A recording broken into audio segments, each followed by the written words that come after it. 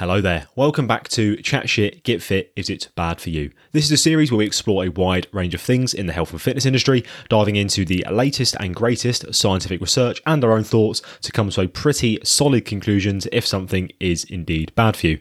We have arrived at our season finale, and of course, being the finale, it's longer than most, mainly because there's lots of ranting, especially from Tom.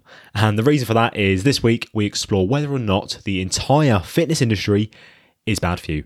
We asked you guys to send in your thoughts on this, and you did send in a lot, including things like social media pressure and standards, getting photo shoot ready, detailed meal plans, and one of you little fuckers sent in your podcast. Fuck you, Barney. Fuck you. But yeah, and there's plenty more of that. So a bit of a longer one, but if you like it when Tom goes off the rails, you're going to love this one. Let's get into it.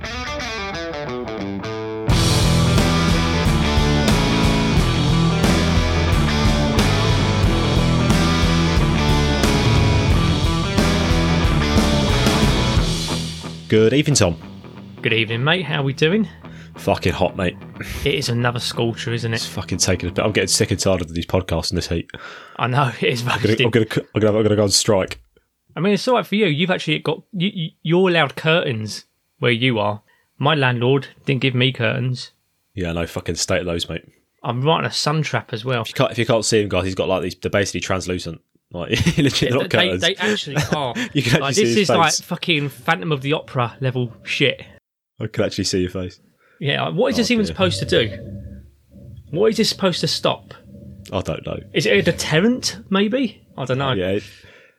Maybe it's just to stop if you're cutting around your room naked and stuff. Maybe it's just to stop people being able to get eyes on details.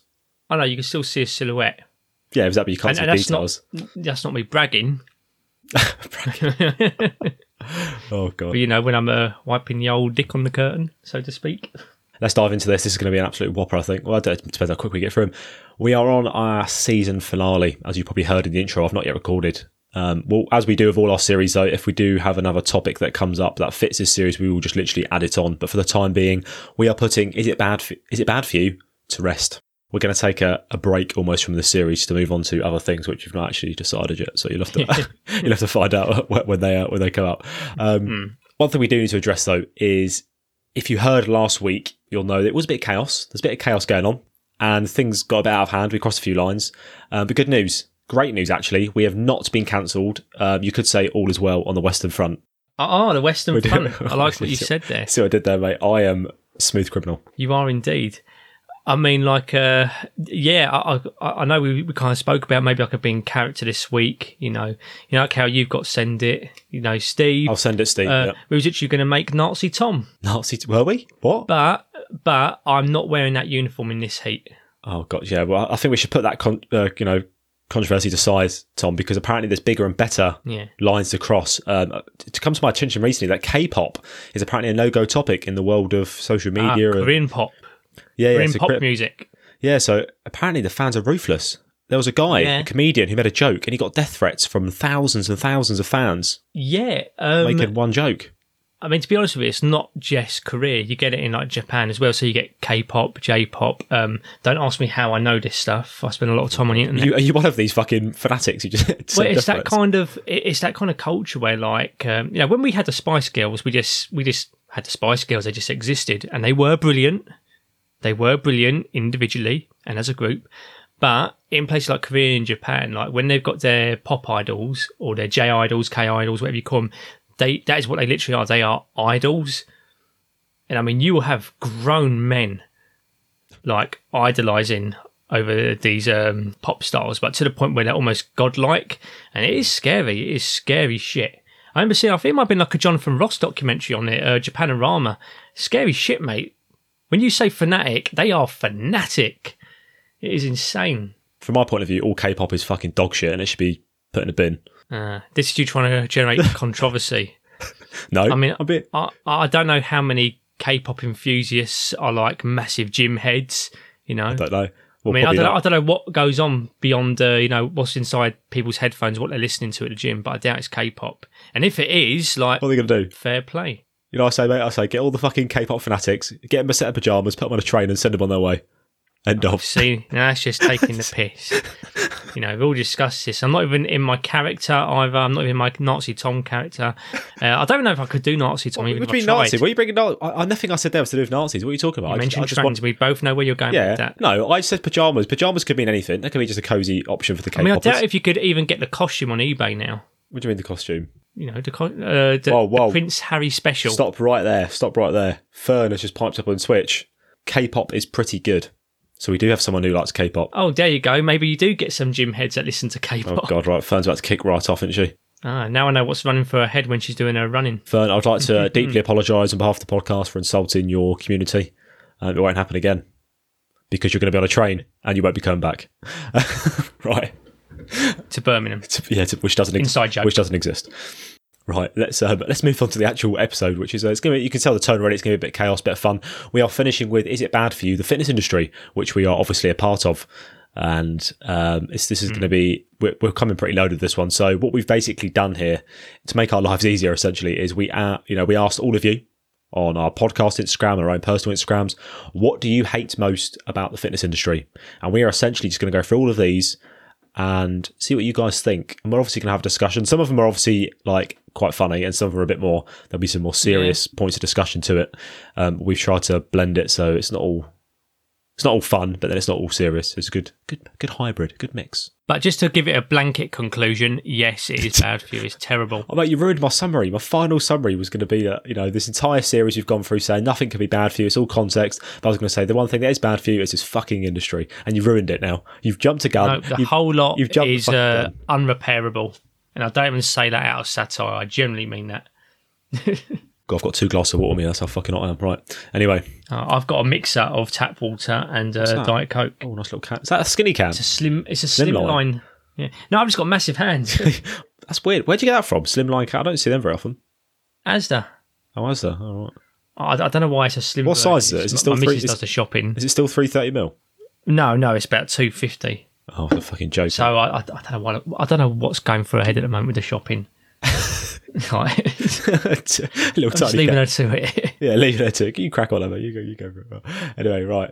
But yeah, so we've got questions from you guys. Just to note, if you do want to get involved with the polls we do in the future for future series, or you want to communicate with us on socials, our Instagrams are listed down in the show notes, so you can head down there. The main one, the podcast one, is at Chat Shit Get Fit Podcast, so you can follow us on there. We put a lot of polls up and videos as well, little video snippets if you actually want to see our faces when we cross the line and insult K-pop. So yeah, let's now move into the first one. So what we're going to start with 2 that are actually from one of our patrons, Pete. So I think it makes sense we'll start off him. Just naming them straight away. There's no anonymity here. Nah, Pete won't mind, is he? Right. He's a big boy, isn't he? I'm sure he can handle the carnage he's going to cause well. I mean, it's not like we're giving out a postcode yet. Well, yeah. The first one, to be fair, mate, is actually pretty good, to be fair. So I don't think he's going to get any hate for this one. I'll read it out. This is me quoting it. All of the ripped in 6 weeks or 14 days to shredded ab bollocks.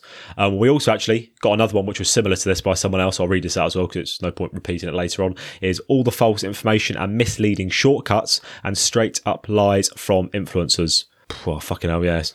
Right there, isn't he? Go on, Bill. How do you want to start with that? I mean, I was going to echo something we've said in the podcast before, is that we live in a now society, and people people basically prey upon that. As in fitness influencers, they prey upon people's lack of patience. Anyone that gives like a specific timeline as to when they'd get their results is bullshit straight away. I mean, it's different if you say like, oh, here's a 4-week strength training program. Yeah, fair enough, because you're just saying how long the block of training is. But say like you're going to get shredded abs in 14 days or 6 weeks. Well, you're not taking into account someone's personal body fat, where it might take them longer, it might take them quicker. So yeah, anything that's kind of like hyper specified like that in regards to the timeline as when you'll get your results is bullshit. It's also why I hate those kind of like summer slim down challenge, like burn body fat in 1 month and stuff like that. It's like, it's particularly in regards to successful, I want to say weight loss, but let's say fat loss. It's a process of test and adjust. Who's to say that in that first month they might not have the support or the environment or the knowledge yet to actually even get into a calorie deficit in order to burn fat? Yeah, exactly. This is what I think you just pretty much put the nail on the head there. You cannot put a time domain on these specific goals because everyone's different. So it is frustrating, but I don't think it will go away because people keep buying them. If you did everything right in the program, and it was a generally good program. Spoiler alert: most of them are absolute dog shit. But even if you did everything right, there's so much heterogeneity in regards to like how quick and different people can adapt. Some people adapt quickly, some people adapt slower. It'd be, fat loss or muscle gain or whatever. It's like you're not going to be guaranteed to get in a certain timeline anyway. Yeah, it's absolute bullshit. Goes back to the old saying, Tom, if it sounds too good to be true, it probably is. And that's the same with this. If someone's telling you to get you fucking shredded abs in 6 weeks or 14 days, let's be honest. If that was that easy, we'd all be walking around fucking shredded, wouldn't we? Yeah. So be realistic with yourself. But unfortunately, this is why the fitness industry is bad for you, is because there's fucking people out there who know this is the case, but they'll pull you in, they'll get you on this, they'll put you on some juice diet or some fucking like a very low calorie diet, which we've done a podcast on in the past, which is very dangerous. They'll put you on things like this. They will get you down to a significant body fat percentage, but you'll be miserable, you'll be probably ill, sick. The old Herbalife special. Yeah, you won't sustain it. You'll go back to square one after those 14 days and it's a fucking nightmare. So, yeah. Actually, while I'm on that comment, Bill, can I just say how, because I have flicked through the show notes, I'm very surprised we've not had one mention of Herbalife. It's because they're dead and buried, mate. That was shocking. Yeah, they're dead and buried, mate. To be fair, some of these are like... You could kind of worm their way into it. Yeah, you could work... Herbalife can worm its way into all of this fucking stuff. I mean, we've already done that with this first one. Really, just worm your way in. Yeah. Well, this first one, mate, we've already pulled Herbalife, haven't we? So yeah, exactly. Yeah, so that's a good one to start with, Pete. But we got also from Pete, this bell end as well, Darren Cartel. Yeah, look, I'm not going to make a long, drawn-out comment. I think it's been made very clear my opinion on such people. I do think, though, from a serious note, it is an absolute shame that for the majority of people, they see these influencers as the gold star of the fitness industry. Now, the thing is, I understand that not everyone is up to date with the current research or very knowledgeable in these things, and that's absolutely fine, because actually it's quite a privilege to be able to have the time and the skills to kind of decipher the current research, etc., in regards to health, fitness, nutrition, fat loss, calorie deficits, whatever you want to, whatever. But I do understand that obviously some people like to take others' advice at face value if they're considered an authority on the subject. Mm-hmm. And usually I think that's fine, depending on who you're getting it from. It just so happens that in this case, the vast majority of people seem to think that this is an authority on health and fitness, and they just simply ain't. And if you want me to go deeper into that, just contact me, because I'm honestly getting, sick of having to constantly explain to people like why I think these people are dog shit. But yeah, if you look past the theatrics and the illusion of their content on social media, look past the theatrics and the fake accents and the cartoon character personality, is there anything of actual substance they're trying to say beyond, oh, guess what, if you eat less and move more, you'll lose weight? There isn't really. And any time that they have been open to debate, I say open to debate, anytime someone has tried to debate them on a specific subject, i.e., spinal flexion, they crumble. Basically, in summary, dog shit, pee-pee, poo-poo, personal trainer. And we'll move on to the next one. So, this next one, you must do this, and then in brackets, insert something you could probably survive without. And then part 2, you must not do this, insert something that you probably won't hurt you. Oh, yeah. To kind of link into what you said there, basically, which is, this is a huge one, isn't it? What is it we say, Bill? Well, only Sif still in absolutes. Only Sif still in absolutes, yeah. Exactly, yeah. I mean, this whole series has basically been about this comment that someone sent in. I mean, don't get me wrong, like, you've got to be relatively reasonable when it comes to this. So, for example, technically, you have to enter a calorie deficit if you want to drop weight and burn fat. But that's if we've been reasonable. But realistically, in this context, I think we're talking about people that say certain movements or certain supplements or... Oh, yeah. You must take this to recover. You must take this to sleep. You must do bird dogs before you get under the squat rack. You must do this stretch. You must X, Y, Z. Yeah, you must warm up for this way to do this movement. Yeah, got you. Yeah. No, you don't. Don't get me wrong. You might get certain benefits, or at least perceived benefits, especially if it's a part of your ritual for warming up. But as far as I'm aware, there's no absolute must-dos, and that goes for exercise as well. I love barbell squats. I love deadlifts. But believe it or not, I actually have clients where that's not a prerequisite, where they have to do those things in their sessions. Don't get me wrong, they're great bang for your buck exercises, and if we could get everyone doing those particular movements, wicked, because they are so beneficial, and they are such a low barrier exercise to do as long as you ain't got a fear of movement. Do you know what I mean? but you don't have to do those particular movements. Just like you don't have to do rotator cuff warm-ups with a fucking band. You know, or that stupid one with a dumbbell or a small plate where you're doing those external rotations where the strength curve isn't even working the way you think it's working. The second part, you must not do this. Fuck me. I said this has been the series, isn't it? You must not eat fucking non-organic food. You must not fucking do upright rows. You must not flex your spine. You know, I think all it is, it just highlights how powerful social media has become, because people know that if they start talking like context dependent, it depends, people don't get excited. If they give you blanket statements of big red cross, you must not do this, or big tick saying you must do this, people engage with that content because it's easy. God, yeah. Plus fear sells. Yeah, fear, exactly. Yeah, exactly that. It's just it's the importance of language, mate. And unfortunately, a lot of this industry really struggles with the use of language. They don't realise how important language is and how much of a difference it makes. Like, what did you put up earlier on Instagram about pain? There's two ways that people to perceive they either go through the experience or they see certain language about. So what kind of influences it? Basically, there's different pathways, and language is a big part of that. So next one, I actually really like this one. This is a good one. Idiots who spout science, and science is in little hyphens there, that only exists in their own realm of reality. And I straight away thought of carnivores, because fuck me, they are always spouting science. Yeah. That is apparently amazing when it's not, but it just seems to exist in their little bubble. Yeah. Basically, like just cherry picking, or people just make shit up, quite simply. Don't get me wrong, like, there are people that will read research and maybe interpret it differently, or, you know, I might read something, but then another person might pick up on something that I might have glossed over, something with limitation, and that's absolutely fine. I welcome stuff like that. But you do get people who maliciously, like, cherry pick. You know, they do cherry pick their results. If we take it like, obviously you have them dig it, idiots who spout science that only exist in their own realm of reality. I'm looking at the Scott U world, that little ecosystem, because they live in that little bubble of McGill and his fucking science. Only McGill exists and no one else. That is their reality of science. And is there anything that comes into that territory of other science? It's like, no, this is not real. This doesn't exist. And look, it's not like it's got to be a dichotomy of like, you've got to pick a side, you know, on whose research, because research is research at the end of the day, even if it's flawed, or even if the conclusion is quite flawed as well, because you do get that as well. You will get a conclusion that technically doesn't quite match up with the methodology. But at the end of the day, research is research. It just paints a part of the picture, and we can compile it together.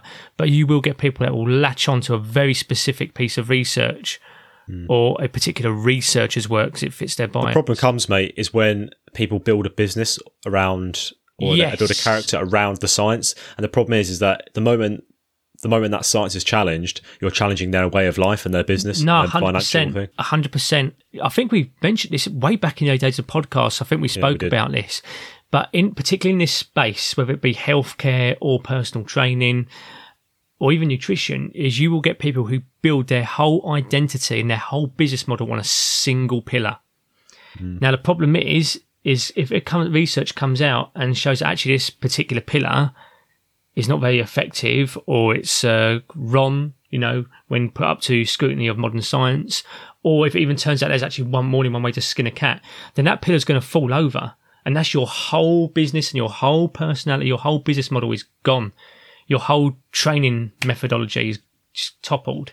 This is why you should not get emotionally attached to this one particular method. So, for example, in a physio setting or in a rehab setting, you might have people whose whole business model is just centered completely around cupping or acupuncture or massage.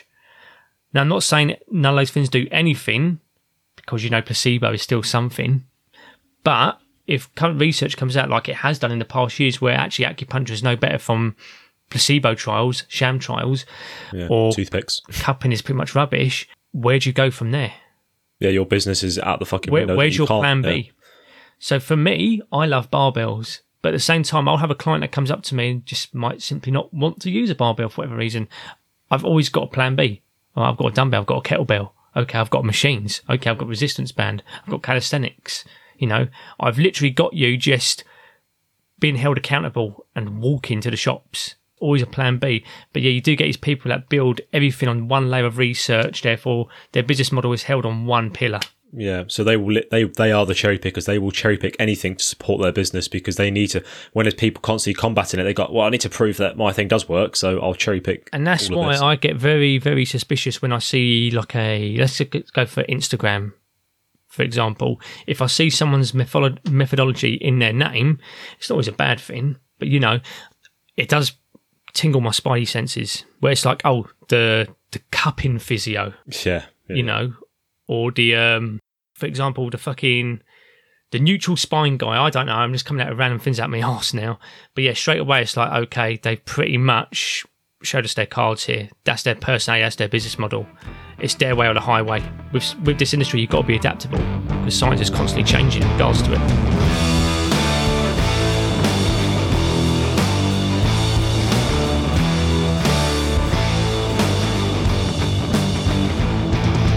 Next one. The way the industry values aesthetics over actual fitness. I mean, there's only one way to respond with this one, Tom. We live in a society. I think it's that we simple. do live in a society. That is literally it. Unfortunately, that we are quite a visual. It's the first thing you see, isn't it? Visual. We're very visual creatures. Yeah. Simple as that, isn't it? So this is a classic, and don't get me wrong, it can be inspiring. It can be inspiring. And there does tend to be a crossover. If you're very ripped, you tend to be, people tend to be quite fit. You could assume, there's some crossover. Not always the case, though. It's not always the case. Just because someone is ripped doesn't necessarily mean they're knowledgeable. At the end of the day, if you throw enough shit at the wall, some of it's going to stick. How many people do we have that are absolutely shredded but are promoting fucking salt lamps for spiritual healing? Salt lamps. Think of the mind pump there. But yeah, I mean, like, the thing is, if you live in that environment where you're going to adapt it no matter what, so you would get a lot of gym rats do pretty much live in the gym. They are dosing themselves constantly. Eventually, they're going to grow muscles. They're going to grow muscle. They're going to get stronger. So actually, just by default, they've got stronger just simply by living in that environment. But at the same time, they might be promoting things like, I don't know, well, I'm trying to think of pseudoscience off the top of my head now, but they might assume that, potato's bad or cheese is bad. I think the problem as well, that the way, if you look at the question says the way the industry values, and I think I see what they mean in terms of when you look at social media and PTs, a lot of them value that as their like main selling point. Yeah. And the problem is that if PTs want to sell their program or they want to sell their weight loss thing, the only way that people get excited in this society that we live in is if they see some savage transformation picture of someone who's lost loads of weight and got shredded. And it doesn't matter if you put on thingy, here's my client Jane. Should I give you an example, Tom? If someone says, this is my client John or whatever, they have gained 50 kilos in their deadlift and they've now got a sub 8 minute mile. Wowee. If they then put the same picture with John saying, this is what happened to John after working in, he's absolutely shredded now, the people are going to go for the shredded one opposed to the one where he's increased his deadlift, he's increased his mile run, because straight away it's more exciting, it's more visual. And unfortunately that's, I have the way it is. Never, ever posted a testimonial of one of my clients or before and after picture. In fact, I don't even... I make a point not to post anything to do with my clients. And the reason being is that you're not them. So what if this person has lost a stone? Your life stresses might be different. You might have a different experience. You might have different challenges compared to this person. So why the fuck do you give a shit what this person's doing? I could starve Jane, but, does that... Do you see what I mean? Like, it doesn't matter. Like, your experience is going to differ. You're an individual. Whatever I've done for person A, B, or C is not necessarily going to correlate to you because you might have your own different barriers, your own challenges, your own lifestyle factors. I think it's the easiest way to market, though. I think that's why the industry as a whole values aesthetics over actual fitness, because it's easy to market. It's so easy to put a picture. I mean, there's another one later. Actually, we'll talk about it now because I think it does come up later. It's about getting photo shoots ready. Yeah. And that is the classic of a PT. You'll do a 12-week transformation course for them, and then afterwards they'll pay money to get a professional photographer to photo you in a gym. You'll get all tanned up. There'll be perfect lighting. You'll be doing exercise to get pumped up. And you have this amazing photo. Yeah. That PT then's got a great testimonial to use on their Instagram. Then you get binned off. You're gone off that 12 weeks. You're done. Yeah. They've got a lovely photo. That's the Herbalife special, isn't it? The crash diet, the 21-day challenge, whatever they call it. Quick, rapid starvation diet. Got your picture. That's all we need now, isn't it? Yeah, well, the problem is the next punter. It does work because people go back and do more, because you see a picture like that looking that good, you know, wow, look what that person's done. That's amazing. Right? I mean, this isn't so much on Photo Shoot Ready, but I do want to go back to the original one. And that is as well, is that someone's aesthetics or appearance doesn't necessarily mean they have sound knowledge or experience. Like at the moment... So you're talking about from an actual individual PT point of view as opposed to the industry. From a professional point of view. And that's the thing, is a lot of PTs get judged on their looks, which isn't the most sound thing you can do, you know. No. I mean, if you actually look at some of the world's top tier sports coaches, some of these are little old tubby men that just sit down in a fold out chair, but it's the knowledge they've acquired. They understand programming, understand periodization, recovery. I suppose they've got clout, though. They've got more clout, though, haven't they? If it's a sports world, they would have been probably known like to be in the world beforehand as like a top level professional. Do you know what I mean? As long as you've got the qualifications, not really. And that's the thing, it's the qualifications that matter here, and the experience as well. Yeah, that's true, I suppose, yeah. You know? Yeah. But I do understand in society, no satire intended there, Bill, but in society, you know, people like the idea of, wow, this person looks like they know what they're doing. Not necessarily. Someone can have a really awesome looking car. Doesn't necessarily mean that they're great at being a vehicle engineer or know how to fully operate it just because the car looks awesome. Yeah, that's true. It's a weird one, isn't it? I think. But at the same time, it can be useful to set an example, etc. Yeah, I think it can depend on the context as well. Yeah. If your goal is to do a bodybuilding meet, you're probably going to work with someone who's at least got a picture of them at some point where they were an absolute bodybuilding like machine, or they look like they know how to bodybuild. Yeah, and do you know what I mean? I think a lot of that is not simply because of how they look, but they've got the experience and they've suffered it as well. That's what I'm saying. Yeah, the client knows they know how to get to there. It's like, and I think that's the problem. It's like we know it doesn't matter what you look. A good PT will know how to get you into a good. If you want to get 6-pack abs, a PT will be able to get you there. But just because the PT doesn't have them themselves doesn't mean they don't know how to do it. But unfortunately, people's minds will be like, well, you haven't got one, so how are you going to help me get one? And that's the unfortunate It's kind of like if you was joining the military, the army, the navy, the air force, whatever, I would recommend you actually go to an instructor or a PT or a coach who has some form of background and has kind of lived it a little bit. Because at the end of the day, like, don't get me wrong, you could definitely pass a military fitness test by going to just a regular PT, but it is hard to have that person that can like settle your nerves, explain what's actually going to happen, what will probably happen, who's been through the process, who's done it, understands like the intensity that's required and the mindset as well. I mean, one thing that I keep finding myself repeating to my clients that are joining the military is you need to get comfortable with being uncomfortable, and a regular personal trainer might not understand what I'm talking about. Because, you know, with the general public, with my clients who are just general public, just want to learn how to lift, etc., I'll motivate them and I'll try and get them to go heavier and go more intense. But it's always like, look, it's your choice at the end of the day. I'm never going to force you to do something you don't want to do. But with my clients that are joining the army, it's like, look, this is required. I know it's not nice, but it is what is required at the end of the day. And you need to get into that mindset of being able to push yourself to RP10 more often. Next one. This was another cracker. Follow my plan, but they miss out the key ingredient, steroids. Interesting. Yeah. So to be fair, actually, I've noticed this quite recently, is that a few people now, they've almost 180'd it, and they're now being proud that they admit to it. They're like, yeah, I take him. They're like, work with me, but yeah, I'll take him. It's fine, no problem. They're more open with it. There's people being more open with it now. Yeah. Instead. I think there's less stigma. I mean, I'll be honest with you, I don't give a shit if people take steroids. No, I don't. Yeah. Unless they're in a sport where they're supposed to be natural, which, to be honest with you, is none of them, you know, unless it's something like extreme kayaking, where I don't think steroids really matters. You know, I meant to say canoeing, not kayaking, because kayaking probably does require some physical prowess. I've seen the size of people who do kayaking, mate. Yeah. Absolute units. Yeah. But I was talking about canoeing. There used to be a sport called extreme canoeing back in the day. Right, extreme canoeing. Yeah, but it wasn't how you think it is. Extreme canoeing, it used to be, and I swear I've tried to look at this on YouTube. I'm sure this was a thing. I've not dreamt it, because it was a thing back in the early 2000s. You've definitely dreamt this. Go on.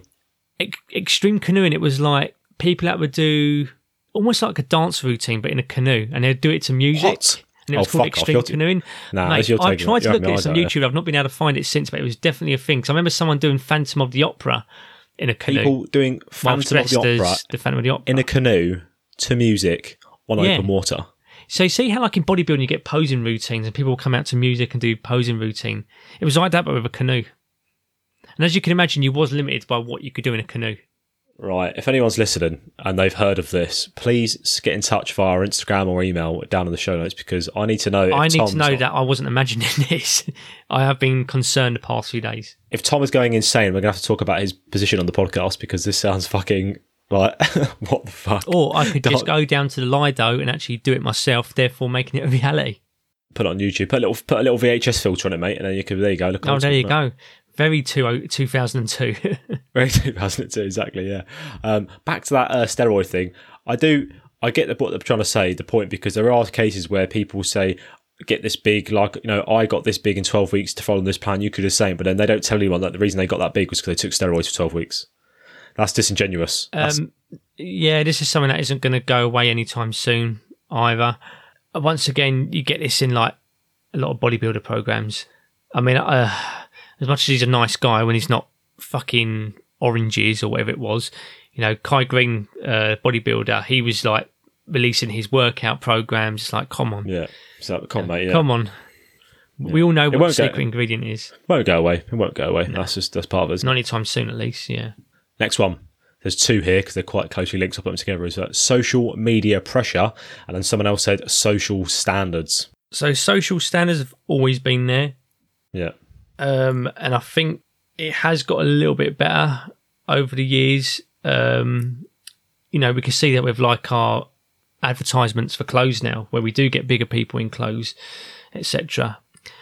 But it's once again, it's not something that's going to go away anytime soon. Having these social standards where you have to look a certain way, you have to look a certain, etc., etc. I think you're right. It's getting better. I think it is getting better, but you still get that social media pressure though. Oh God, yeah. But then I think some of that as well, it's not just the industry's fault. I think some of it is self-inflicted in terms of people they like to compare quite a lot. So they'll look at other people on social media, and they'll get upset because they're not like that. Or they'll be like, I wish I was like that. Why am I not that good? And stuff like this. And that's kind of on the individual. That's kind of a mindset. We spoke about Nikki, didn't we, on the mindset coach recently, about self-talk, how you talk to yourself. And unfortunately, because we get addicted to social media and the algorithm keeps showing us more and more of what we want to see, if we keep seeing more and more of the stuff which we're reacting to, which is the stuff we don't actually like, then it's going to get in our head that we're not good enough. I mean, I think it's always going to be human nature to compare ourselves to others. Yeah, it will be. Yeah. But things like social media have, certainly like made it worse. And I mean, you get this, you get it really bad with coaches and PTs and fitfluencers, etc. as well.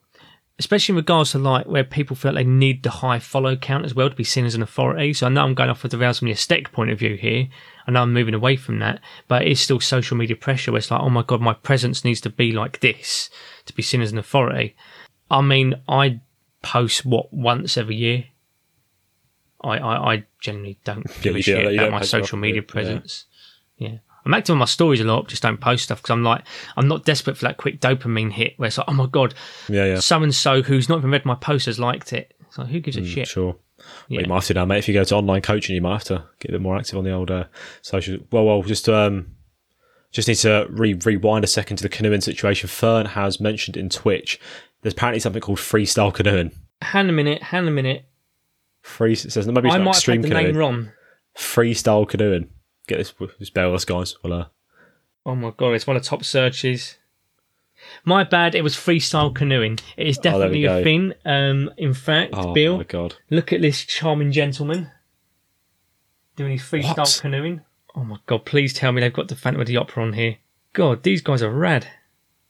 I found my new sport, Bill.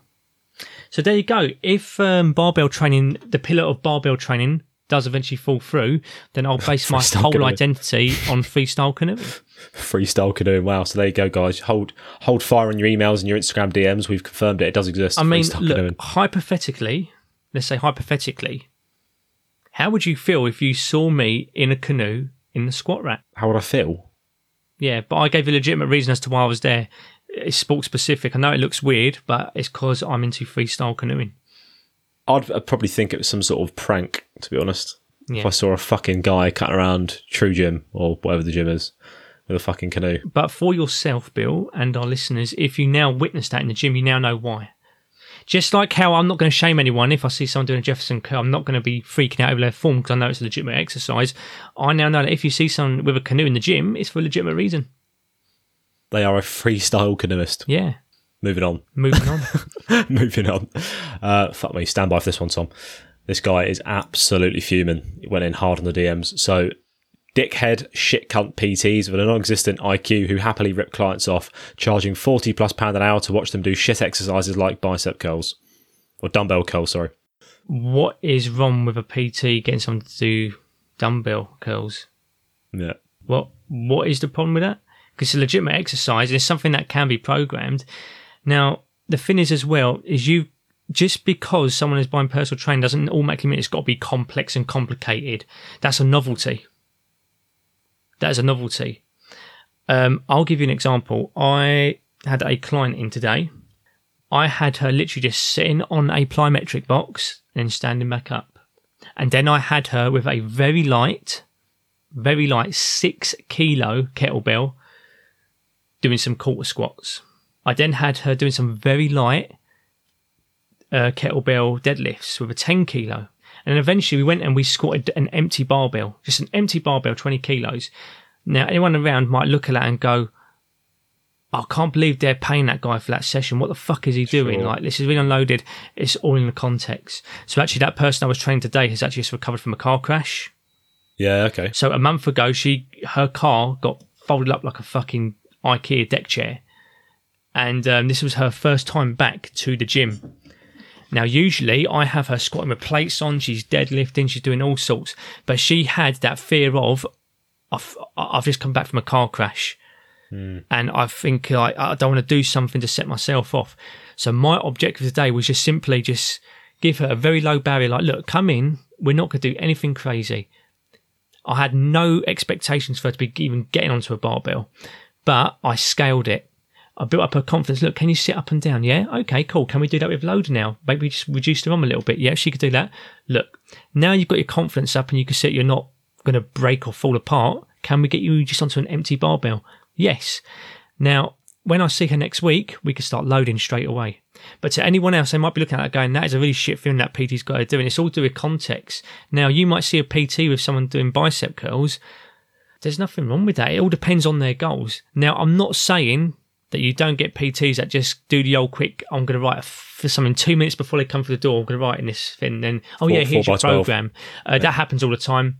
It happens in the gym I work at. It's fucking disgusting, but it is what it is. Basically, people are paying £40 for something that they printed off of Google.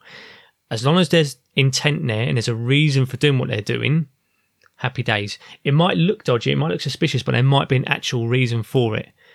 But at the same time, I will openly admit that there are PTs out there that just get you doing random movements with no goals and in mind, no objective, no actual reason for what they're doing. It's just, it's there for the sake of it being there. If you are ever concerned that you have a PT that might be doing that, question them, just say, why are we doing this? What's the benefit and why am I doing it? Why am I doing it today? Why am I doing it at this time? Why am I doing it after this exercise? Question them. If they can't answer that question, then there's obviously an issue. If they start going, get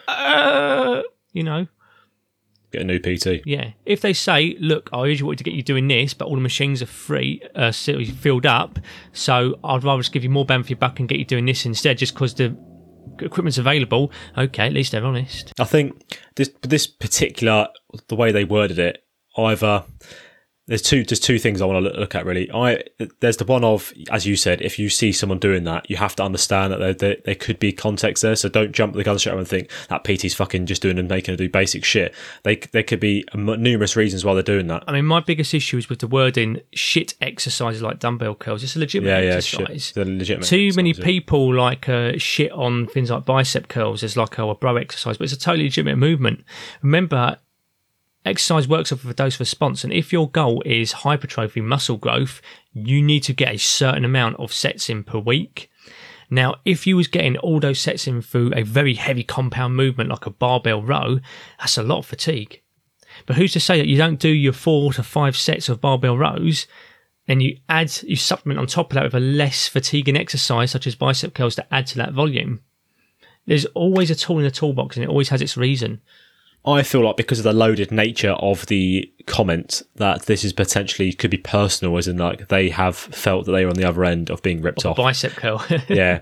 They could have they could have walked to the gym expecting to get a good session, and the PT could have gone, right, we're going to do 4x12 bicep curls followed by 4x12 tricep pushdowns. That's my favourite, the 3x12. Yeah, and then we're going to walk, and then that's you done. I can imagine if they got given that and they were a little bit clued up, you'd be a bit like, for fuck's sake, why have I just paid £40 for this? But this is why, if you was in that situation, hypothetically, if you was in that situation, ask questions. It actually annoys me when clients don't ask me questions because it feels like they're just going for the motions for the sake of it. And if that's what you're wanting to pay for, okay, fair enough. But if you generally have a goal in mind, I want you to be asking me things. I want you to be asking me why we're doing X, Y, Z. Because the more I explain something to you, the more willing you are to do it and do it with intent. Yeah, communication is really key when you work with a client. Joe, I've always got a way to worm stuff into this, but like as another military thing, we're back in, the First World War. You just had your orders and you obeyed them. You didn't question them. And then guys in fucking Vietnam, was like, what the fuck are we doing here? Yeah. But nowadays you're actually briefed on operations of why we're doing stuff. You understand why. If you understand the job at hand, you're more willing to do it effectively because you know why you're doing it. It's exactly the same for particular exercises, for training, understanding the reason why you're doing something, and you'll do it with more intent. Next one. So this one probably applies to the shit PTs who actually are shit and not good, is the complete lack of regulation and the appallingly dated education that PTs receive. Now, fuck me, this is a can of worms. This could be a separate episode. I mean, I did find an actual opinion piece on this. There was an actual paper. Now, it was a very small subject size. I think it was only like 11 people. It was like the current state of personal trainers or something like that. Well, there we go. We've got a weekly dose of evidence in there. Yeah, exactly. We managed to read it in there. But a lot of the issues on there mirrored thoughts that I already had in regards to the fitness industry. And the main ones for me is, one, it's such a low bar to pass the course to be a PT. Also, there's so many different course providers out there, and they're all sitting in on a different hymn sheet. Yeah. So one course might say X, Y, Z, another might say something else. Their exams might be totally different. And you do get this. If you go to a commercial gym I manage a commercial gym, and my PTs have all done different courses. They all have different belief systems. And I do have a major issue with the PT curriculum, particularly in regards to how there's a big lack of, and once again, this is mentioned in that paper, there's a big lack of the psychology of training. Or behaviour change, or just understanding that everyone is going to have a different socio-economic situation. But the problem with PTing is they approach it straight away that they can assume that people have the tools and the financial necessities in order to be able to buy fruit, vegetables. They have the local supermarket. They don't just live on an estate where the only place nearby is a BP garage. They're assuming that people have all these things available to them. There's another thing, and that is the severe lack of actual physical, education there, which is ironic because it's personal training. A lot of it is based on theory, which is fine. That's absolutely fine. But I would rather not really give a shit about how many ventricles there are in the heart and actually go on to learning how to deal with different people and different populations and understand that everyone moves differently. I was going to say, mate, because when if you look at the practical for the PT level 3, for example, you turn up with fucking, obviously because of COVID and stuff, like you have to bring your own, but normally they'd have like someone that you do it for. It's just be a normal person and you'll just go through the advanced training systems. You'll just go through a few training systems, basically. It's like, how does that practically prepare you to deliver to a wide range of clients? Like if you're a young person, let's say you're like 19, 20, and you get into the fitness industry, you've got barely any life experience yourself. Yeah, that's another problem, is a lot of the personal training courses appeal to young people with a lack of experience. And it's also one of those things where it's probably one of those jobs where you do need actual experience before you start the job. It should almost be like an apprentice thing, an apprentice scheme. Yeah, 100%. I agree with that. It should be that you shadow another PT and you work with a PT for a bit, and that's how you get your qualification, not by doing some online fucking course. How like with doctors, you'll get like juniors who shadow you and stuff like that. Should be the same thing. With personal trainers, you are dealing with people's health. Yeah. You are dealing with people's health. It's ridiculous that they're just like throwing people out there into gyms that ain't got a clue how to actually train people, or understand the nuances of training in different populations and their needs.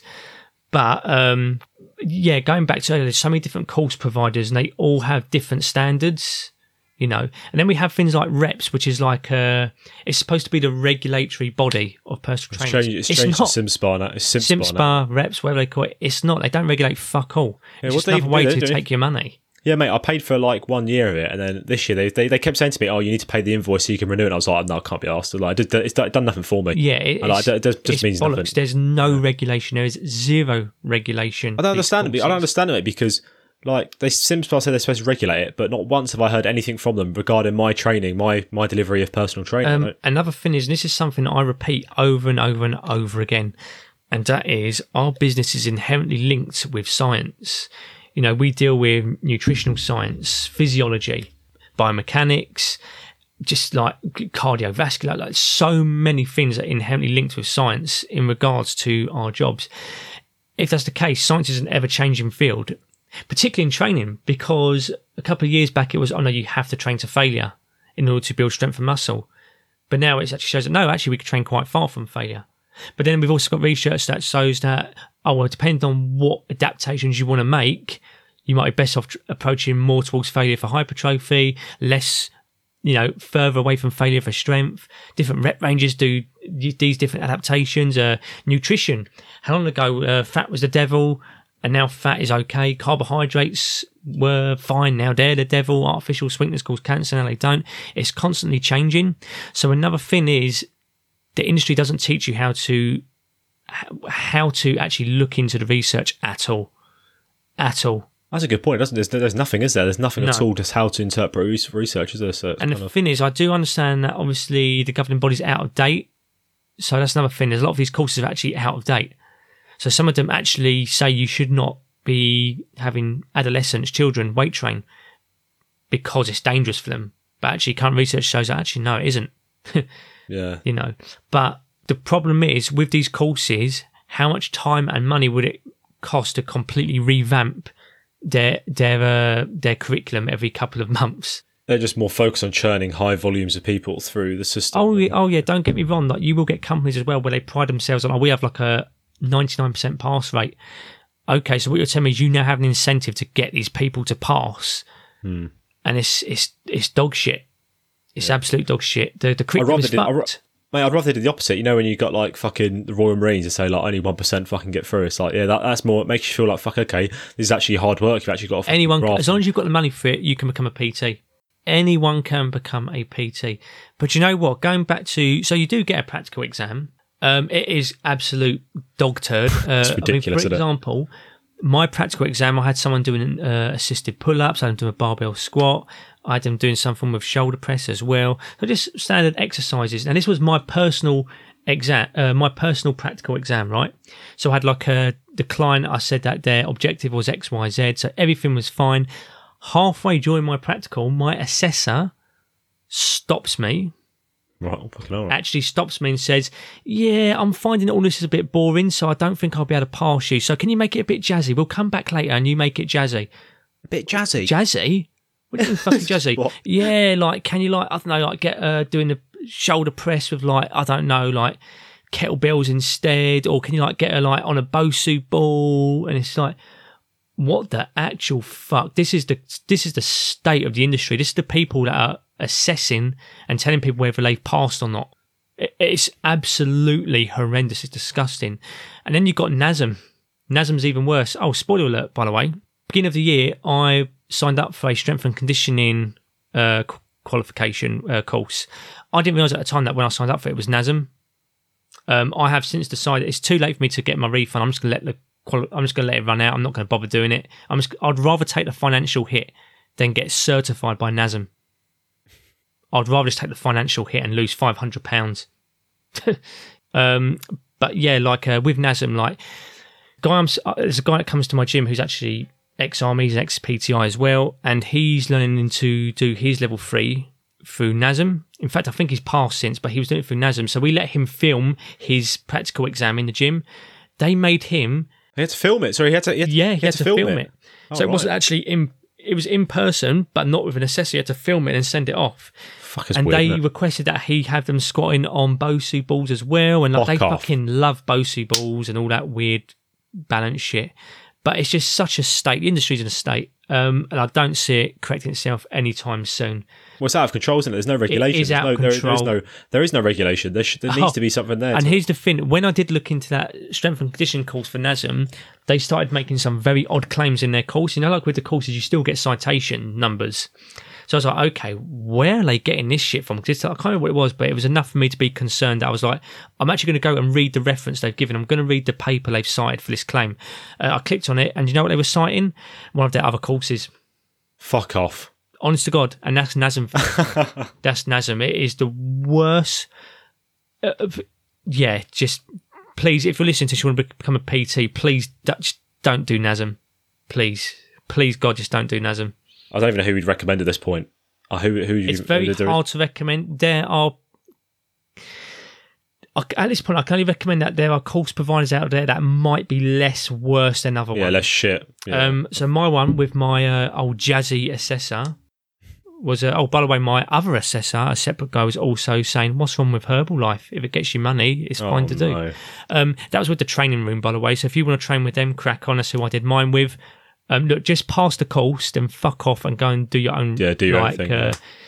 Follow-up education after that, and I'm happy to help you with that, by the way. Just take a pinch of salt, mate. I mean, remember when I was doing my level 3, Tom, I was constantly sending you like screenshots of stuff from the stuff I was learning. I was like, what the fuck is this? Yeah. I was like, Jesus Christ. So I was like, sending to you saying, mate, look at that. This is the shit they're going about posture and stuff. And I was like, look at this fucking. Do you remember? And I was like, God, yeah. But we was like, do you know what? Don't burn your bridges. We need you to pass the course. Yeah, I need to pass the fucking course yet. Yeah. And it's just a fucking absolute shit show. I mean, the stuff, it was one of those where you just, I hate saying this saying because it's fucking annoying.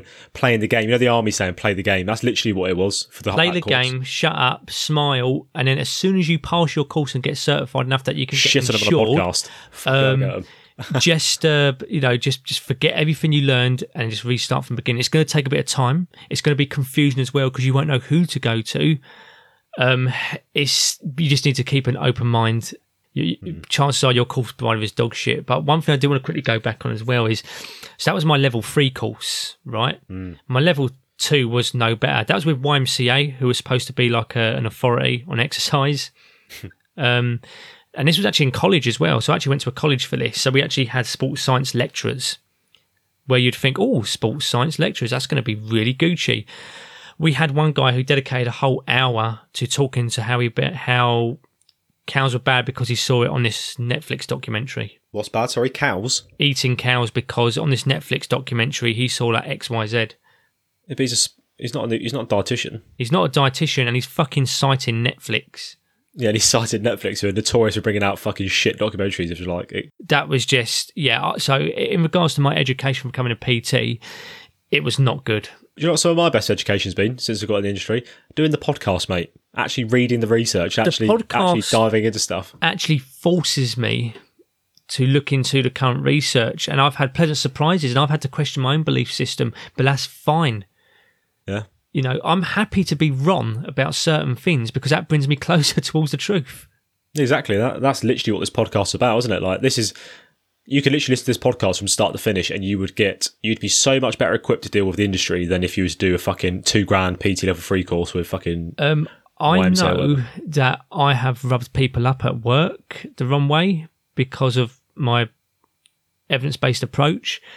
But the thing is, it's nothing to do with being smug or anything. It's just that in this industry, I understand that it is inherently linked to science. And the thing is, I don't have a bias either way. Well, I do. I love barbell training, but if for whatever reason research came out tomorrow to say that, I don't know, barbells cause cancer for whatever reason, I would begrudgingly say, okay, I need a plan B here. But it's one of those things where, I don't want to be right. I want to know. Yeah, I want to know, yeah. As Carl Sagan said.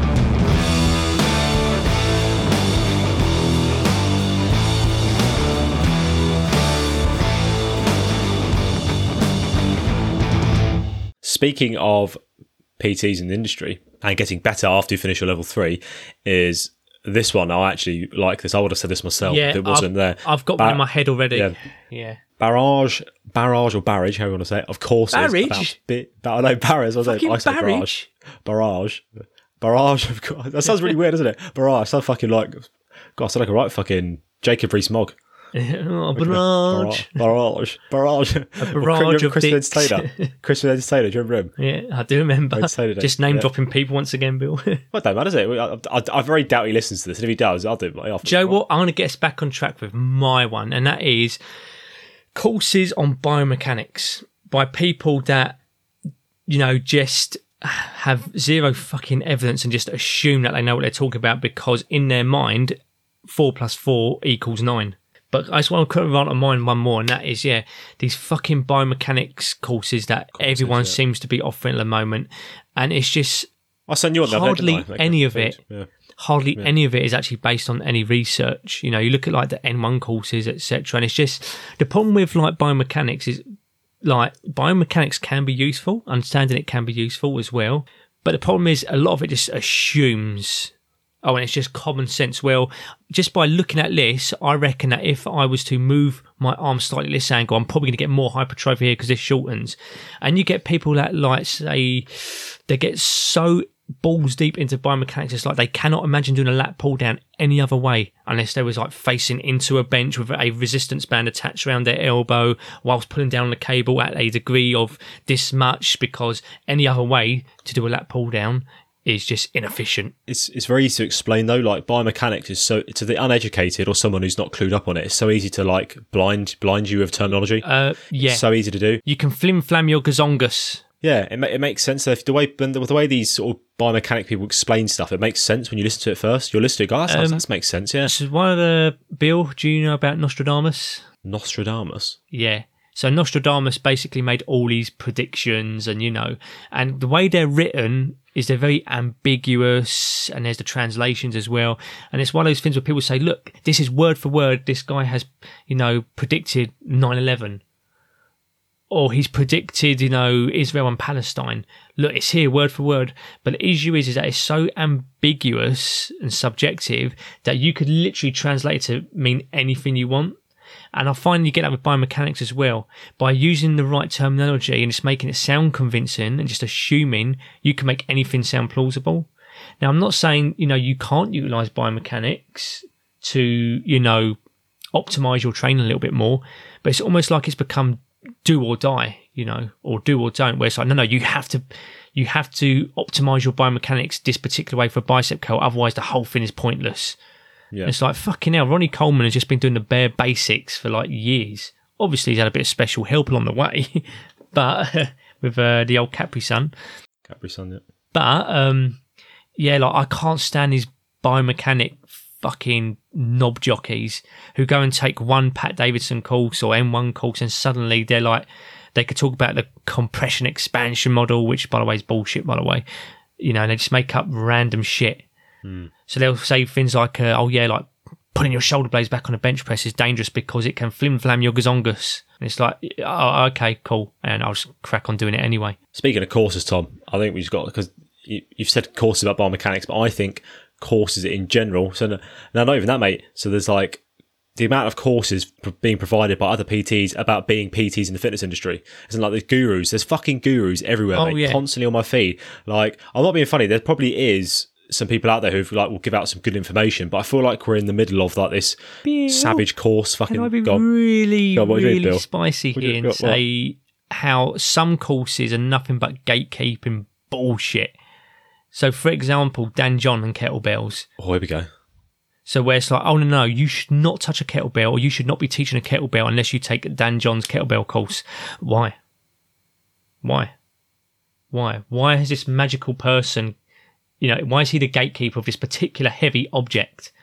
You're talking about like specific things again, aren't you? Like specific. But why a kettlebell? Hang on, so is it okay if I do a dumbbell swing? Can I do a dumbbell clean and press? What about if I do a kettlebell swing, but where I do with a dumbbell? Am I allowed to do that, or is it as soon as I pick up a kettlebell? So what's dangerous here? Why do I need Dan John's permission? Do I need it because I'm using that particular equipment, or is it because of the movement? It just makes zero fucking sense to me. There's certain courses out there, aren't there, where it's like you have to do this course to be able to do this. Like they do kettlebell courses, which can be useful if you're unfamiliar with a kettlebell course. However, you can still go and train some of a fucking kettlebell if you ain't got a course. It's the same with like... if you want to do it, If I'm doing a sporting setting, Yeah. if you want to do kettlebell with the sport of it, yeah, fair enough. You go do a fucking sport course. Makes one sense. course I did, and I got it for free with my level 3 PT. Funny enough, and that was it was advanced resistance training. And it's an actual certification. It literally just tells you about drop sets, supersets, like overcoming isometrics. So it's nothing special that a regular PT wouldn't know anyway. It's just that, you know, it's just like a little extra money grabber, isn't it? And a lot of these courses are like they're just money grabbers.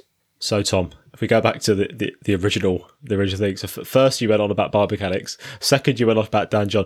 The actual question was, so the course is about being in the fitness industry. Oh, As in, like, someone telling you, do you know what I mean? They're saying to you, "Oh, are you struggling to be a PT? Are you grinding from 6 till 6 every day? Like, I can help you grow your PT business." This is what the actual comment was about. Wow, I went off a bit of a tangent. You've gone off the last like. It's fair. It's all been good. It's all been good points. But I was just thinking we've not actually addressed the comment. You must have been waiting for me to just stop. Like it will stop eventually. I mean, I was cocking the Luger, mate.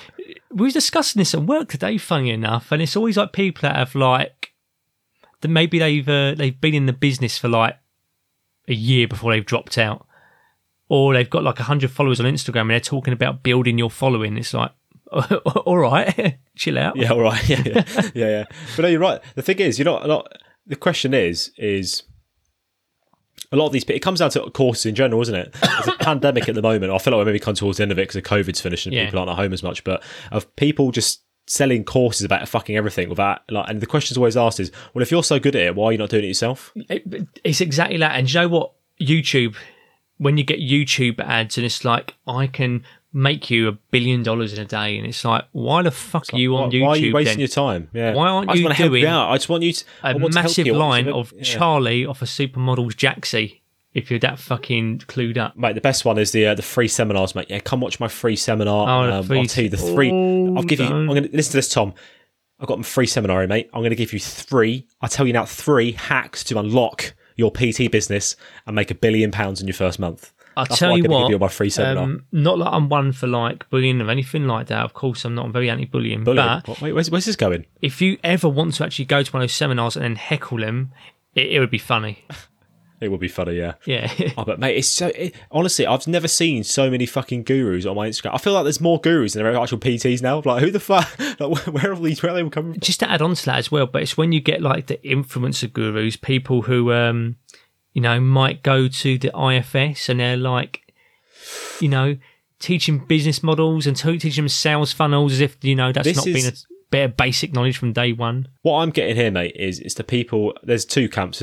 These people have basically identified that they are very good at marketing and very good at sales, and all they've done is they've got a PT level 3 and they've decided to become a salesman for a course. That's all they've been.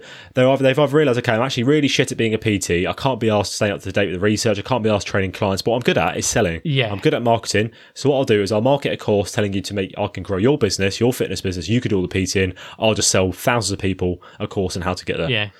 Basically, you've learned how to use, MailChimp or whatever it's called, or Canva. Yeah, Canva. Yeah, Canva and MailChimp. And you've learned how to spam people with shitty daily emails.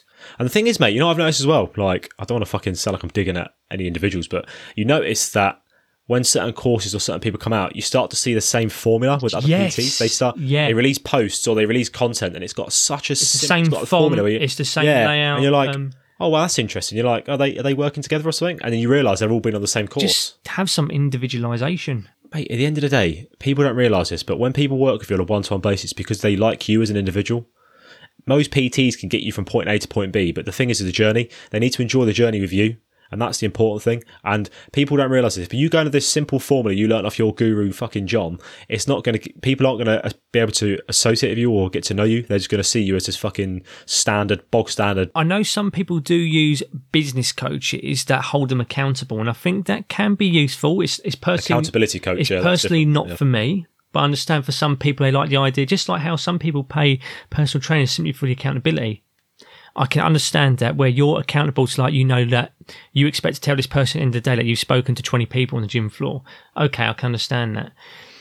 But I do know what you mean where it's very obvious that these people are getting coached by, or they've taken a course where it's just like a copy and paste cookie cutter, because like everyone else is literally doing the exact same font as you, or colour scheme, or graphic effect. And it's all buzzwords as well. It's all buzzwords, Yeah. mate. Like, you see some of the language that some of these gurus use, mate. It's so fucking typical buzzwords. It's just...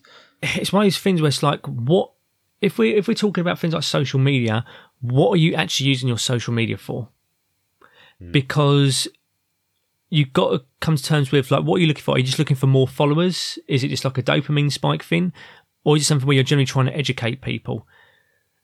If that's the case, then people will be happy to just take away your message with a black and white background. Do you know what I mean? I use my social media for one, networking with research and other scientists, and people like to post PubMeds and stuff like that, so that's what I use mine for. Obviously, I like to have a fuck about and a giggle and a bit of shithousery as well, but also I use my social media as a library for my clients. So straight away, if I have a discussion with them on something like protein or something, or like physical activity or dosages for rep ranges, I can show them, go, look, just so you're aware, this is what I recommend, X, Y, Z, but if you ever want to have like a bit of a reminder, I've got this, and you feel free to print it out, make a little booklet out of it, whatever you want. But the problem with social media is people don't seem to realise, what do you want to be? Do you want it to actually be a coach, a PT, a nutritionist, a dietitian, or do you want to be an influencer? What matters most?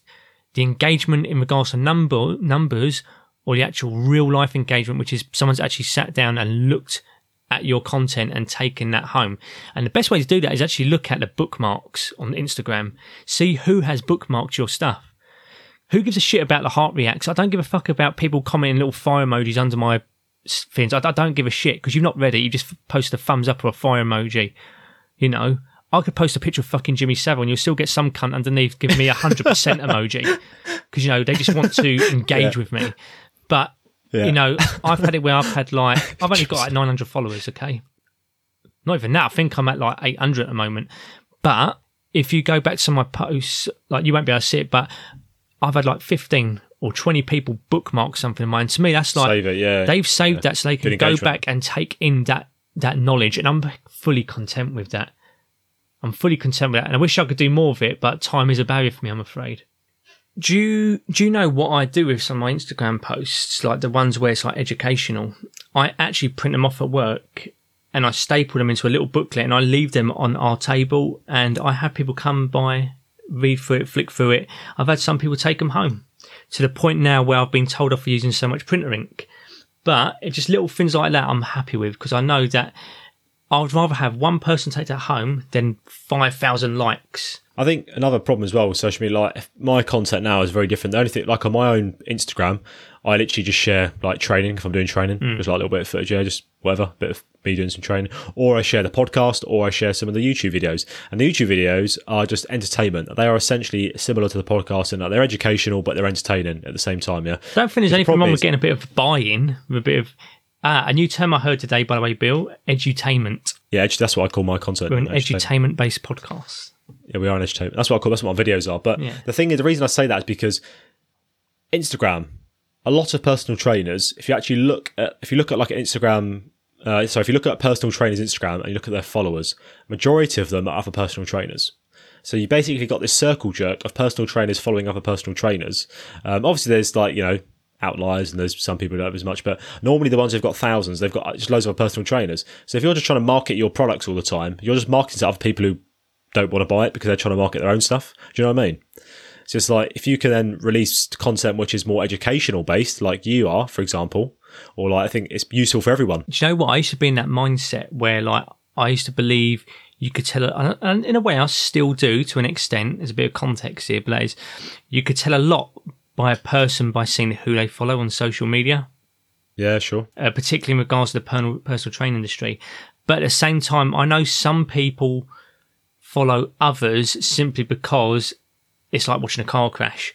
So, for example, I respect certain people, but they still follow Scott University and stuff like that. But I know that they're following him just to keep tabs on the wacky, wild shit that he says, so they can then be debunked. So I've kind of like lessened on that viewpoint a little bit more. Just the whole industry in that point of view is just getting out of control, I think. And just like, I'm just getting sick and tired of it. It's boring me. Oh, yeah. I do generally think we should nuke the industry. I think it'd be so much simpler if it went back to bare basics, like people going into gyms and just like meeting people and being like, oh, I want to work for you. You're quite cool. Let's go work together. Instead of having to put fucking 14,000 Canva pictures on Instagram with fire emojis. It is a high churn industry. Once again, I'm speaking from a point of view as a manager. It has died down. I'll be honest with you, it's actually been very hard for us to find staff in the past year, but I think that is due to COVID. There was actually, so if you go into Statistica, it did show that during COVID there was a massive drop off in personal trainers, which I can kind of, I can expect because there was no furlough and it's very hard to conduct business without being face to face unless you're Zoom based. But yeah, it is that kind of industry where it is a massive high turnover. It's a flooded industry. If you're in a gym with 4,000 or 5,000 members and there's 10 of you and you've got to spread that training between those members, I think there could be certain things that could help. So, for example, some gyms, and I generally believe if you have a client, those gyms should be allowed to let that client in without actually even having a membership. It should be a perk of, working for them as a PT. But the thing is, like, so many people get romanticised with personal training courses. Like, you're going to be working in an industry you love. You're going to be doing what you love. Like, you love training, so you'll love training people. You're going to work with bikini models. You're going to train bodybuilders. You're going to be swamped. You're going to be getting paid £60 an hour. And it's like, actually, it gets romanticised. You get to gym, but then you're by yourself. And it's very hard for personal trainers to get support in a flooded industry. Well, it's very self-employed based, isn't it? So it's it's very difficult to. Especially when you get young people who have never had a job before. I think that's why a lot of PTs turn to these courses with these gurus, I'll call them, because they then feel like they're part of they feel like they're part of a team, and they've actually then got support. Yeah. Because you can feel quite a lot when you get into the industry. You can feel quite lost, because at the end of the day, you don't really know the business side of things and all that. It can get quite chaotic. So what do people do? They turn to help, and these gurus are very good at marketing, very good at advertising and sales and stuff. So they'll draw you and be like, I can help you out. I can take this. We can turn your business from 2 clients a fucking month to 100 clients a month, and you'll be like, oh, that sounds amazing. And next thing you know, you're in some free seminar on Zoom. Yeah, yeah. Before you know it, you're going to the IFS. Yeah. Don't get me wrong. Some of them will be good, and there are some I've seen out there which do provide some really useful stuff, but a lot of it is fluff, and it's just like random shit that doesn't really add anything too much. Like daily emails, send a daily email. Yeah, a sales funnel. Oh, you'd have to. Fuck me, you can get this off Google. Yeah, people are more likely to take action on things they buy, aren't they? So that's. Do you know what? One of the simplest piece of advice I'll give to someone that is wanting to be a PT is to set your expectations. And the thing is, I understand some people go into it as their full-time job straight away, which isn't always a good idea. A lot of PTs have a part-time job and then do it on the side until they could build it up organically. The thing is, not a lot of people want to hear this because in the courses you're told you'll get to work your own hours. Not quite true. When you're first beginning, you pretty much have to live in the gym. You have to be seen. You have to be considered as part of the furniture. Because as I said, if you're in competition with 9 other staff members, 9 other PTs, and let's just say, Dave wants to get a PT, he's got 9 people in his head already. But what he needs to do is he needs to think of straight away, when you think of a PT at this particular gym, you should have someone's face pop into your head. So you need to be seen as like the person. You're always there. And that can be off-putting for PTs. But also, so, and this works both ways. This is one, so you get actually seen advertising yourself on the gym floor, but also it gives you that practical experience that the courses just do not properly provide. And that is train friends and family for free at first. Train them, get that experience. You're actually seen hands-on. You're piquing people's curiosity. But this is things that courses just don't teach you. They just romanticise it. So they're trying to fire you through. That's why they're trying to give you the basic stuff you need to know. Wait till you're on £3,000 a week. Yeah, all right. And then they're wondering why they're charging peanuts at £15 an hour. That's really low, isn't it? Right. Moving on to the this next one. Fucking here we go, right. I'm going to call this little fucker out there. Right, listen here, Barney, right? He's put your podcast. That's not his real name. I mean, I wouldn't be making spicy comments of that name. Barney. Not fucking Barney Rubble. Barney, right. So what we're going to do with this little fucker, okay? You're going to get your fucking Hugo Boss on. You're going to grab your Luger. I'm going to pull out the striped pyjamas and get the train up. And we're going to deal with this fucker in our own terms. It's way too hot for Hugo Boss. I mean, I tell you what, like, if you go back through history in World War II, right, with the British, we had, like, the Africa Corps, like, the Africa Corps, like, British Army, we had like a really sick Corpse. corps. Do you mean core, mate? Or corps, sorry. Actually, Fucking hell, Tom. ironically, it's because I was thinking of the German version, which is the Afrika Korps. You know, God. I'm actually trying to think of the other ones. The good guys, the British, yeah. But we had like a really sick, like summer edition uniform. We had those little shorts. You know, we had the little pull-up shorts, the little shorts. But I don't know, with the German army, they just didn't have any kind of summer edition clothes, did they? I don't think they had little short shorts. The British did. They were very Empire from Star Wars, weren't they? Like Yeah. dark and like no. I wouldn't fancy that. I mean, even in Star Wars, like with their stormtroopers, I don't think they had any like hot edition clothes. I don't know. I reckon they had little aircon systems going on in the suits. I mean, did they even have wet kit? Wet kit. Like, did they have like any Gore-Tex? Like, surely it must rain on Endor. Well, I don't know. Those suits look pretty high end. To be fair, though, the stormtroopers, though, they actually, to be fair, people always don't know this, but you know, like the stormtroopers in Star Wars, Yeah. they were seen as like more of the like elite things. You know, they had like the actual Imperial Army, which is like just normal soldiers. Have you seen the film Solo? No. Well, there's a scene in that where there's like a massive fight, like a battle, and that's the only time they actually show the Imperial Army where they're just wearing like normal fabric clothes. Oh, so technically they were allowed to roll their sleeves up. Well, yeah, they were just like normal blokes, Yeah. normal soldiers. I don't think like stormtroopers were allowed to roll their sleeves up. Yeah. No, yeah, but stormtroopers are just like they were the fancy troops, and then you had like the normal Imperial Army, which was I sound proper nerdy, don't I? I mean, Yeah, they were like if the stormtroopers was their elite forces, then I'm fucking concerned for their army because Mate, fuck me. They used to miss so fucking much, didn't they? Yeah. Oh god, Like that's on another level. I love how we got the Star Wars from that. I'm loving how know. this conversation's going. What the fuck are we I'm all talking for about? Like, it. We're talking about Star Wars now. I'll tell you what's not bad for the fitness industry. Star Wars. Star Wars is incredible. Was. I'm saying that Sifs deal in absolutes, don't they? So they I do can't really say indeed. that. And they roll their sleeves up. Absolute, Yeah. which is also an absolute. Hmm. We're all Sifs. We're all Sifs here. We're all Sifs. On to the next one. All right, this one we need to address this. We need to address this one, Tom. Who the fuck is Saj? I feel like we need more details. Oh, that's my co-worker. And Someone sent in. Someone literally just sent in the word Saj. yeah, he is an absolute like grenade. A grenade. Yeah, social grenade. Does he listen to the podcast? Does he? Well, he should just not be. He does, and he will agree with me when I say he should not be working in a gym environment. Why is he a nonce? No, I don't think he is. I don't think What he is is. he I mean, I like? can Is he- ask is he a him fuck- tomorrow. What was he, a predator or so?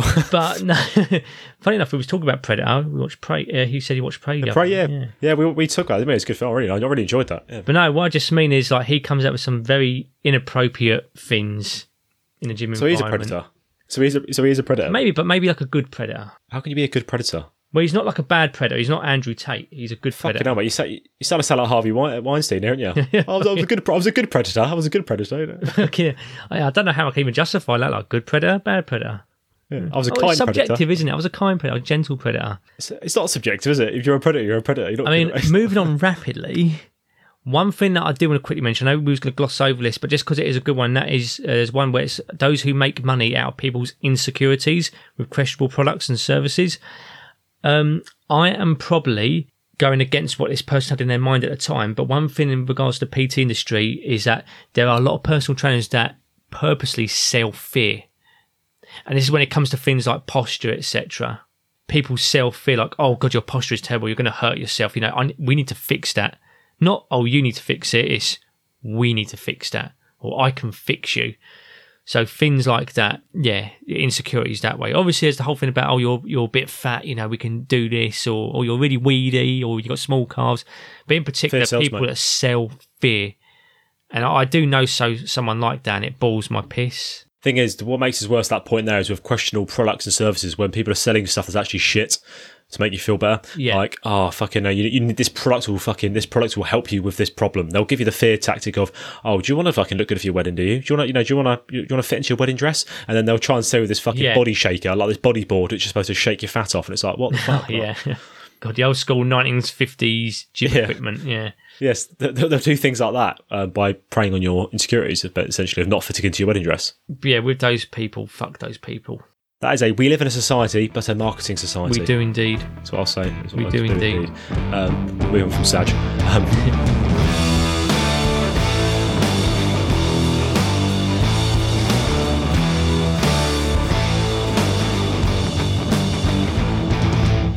Hey guys, I won't keep you long, I promise, but what a perfect opportunity as you are fully absorbed into this week's episode to quickly tell you about our mega amazing membership support platform thingy called Patreon. Now, Patreon is a membership platform for creators, so what it allows you to do is subscribe to a membership tier, get some cool little bonuses from us, and you help support us. So by joining our Patreon, what you're really doing is you're helping support the running costs of this podcast, and you're going to allow us to do some cool things in the future, like hopefully buy some new cameras to really improve our video footage, potentially some more microphones in the future. I mean, even though these are pretty good for now. And something we really want to do in the future is add some, cool merch in there as well, but that's not free, is it? So all the money that goes into this membership platform is being put back into the podcast. And you also get some pretty cool things in return as well, such as some of you could be listed as producers of the podcast. You get access to any future Q&As we do. You get access to live podcasts, ones that aren't on Twitch. You could also potentially get a personal video from me and Tom thanking you, depending on which tier you sign up to. And there's loads more in there as well. So essentially, guys, head over to patreon.com/CSGF podcast and you'll be presented with 3 tiers. And the first one is the price of a cup of coffee every month. So yeah, hopefully we'll be chatting to you over there soon on the private Patreon feed. Anyway, let's get back into this week's episode. Next one, this is interesting. Detailed meal plans. Now, this is actually a bit dodgy, isn't it? Because technically, this shouldn't even be happening. So unless you're like a dietitian. This might shock some people because they might not know any better, but a personal trainer, unless a dietitian, and even with a nutritionist, I think it's a grey area, isn't it? Yeah, no, your nutritionist cannot give you like a full-on meal plan. A personal trainer can guide your nutrition and give you advice, advice. Yeah, suggestions. And it's very ambiguous as to what exactly you can say. But detailed meal plans, we are not allowed to be doing that. Period. We are not allowed to be doing that. And if you are getting that, then that's a red flag. That is a red flag. And the thing is, like, meal plans, they might have some uses, especially in like an athletic situation. But for most people that are trying to make lifestyle changes, it actually doesn't do anything really. No, this is the main problem with it, Tom. Is like, I understand, like, if you're a client and you're getting a detailed meal plan from a personal and you're happy with that and you don't mind it, great. Like, they're obviously not supposed to do that, but there's not, we live in a society, as I've said about 15 times, that it doesn't matter. But the issue is that if they're giving you a detailed meal plan, it's like, eat this for breakfast, eat this for snack. It's monkey see, monkey do. Once you stop using your personal trainer, what then? Yeah. Because you no longer have anything planned out for you. It can be useful in some situations, but in general, it stops that autonomy. With personal training, a good personal trainer won't just be doing monkey see, monkey do. They'll be helping you to kind of shape your beliefs. They'll help educate you. They'll help support you as well, in particular what you do outside the gym in regards to like nutrition and your lifestyle changes, etc., and kind of dispel any myths as well. But in regards to meal plans, it takes away that autonomy. In fact, you should be helping to educate and encourage people so they can, it's tailored to their own nutritional needs. It just goes down to that sustainability thing. I feel like what really works well with people is when you get them to do the thinking, is when you make very vague suggestions and they'll go, oh, what about this? This is a good idea, isn't it? And you're like, actually, that's a really good. If you say to them, oh, you could probably do something a bit more like this in your diet, that'll probably help you with your performance. And they go, actually, what about this would be a good meal, won't it? And there you go, yeah, there you go. That's a great idea. Then they do it themselves. They feel good because they've got the idea and they're more likely to sort of, stick with it because they're the ones coming up with the solutions. You're not spoon feeding. Bearing in mind, what we're trying to do is we're trying to elicit behaviour change. And behaviour change isn't forcing someone to do something in regards to giving them a detailed meal plan. It's about actually trying to influence them so that they can build the self-efficacy and autonomy to do this themselves. So that when they do eventually leave the nest away from their personal trainer, they've been given the skill set and confidence to do something themselves. And that includes making their own choices in regards to food without it being planned out for them. I mean, we're all different though. Some people might like that. They might like having exactly what they need to do all day. But just know, in long run, I don't think it's a very wise thing to do. In my personal, I understand opinion. If it's like an athlete and you need your nutrition tailored. Yeah, that's a bit.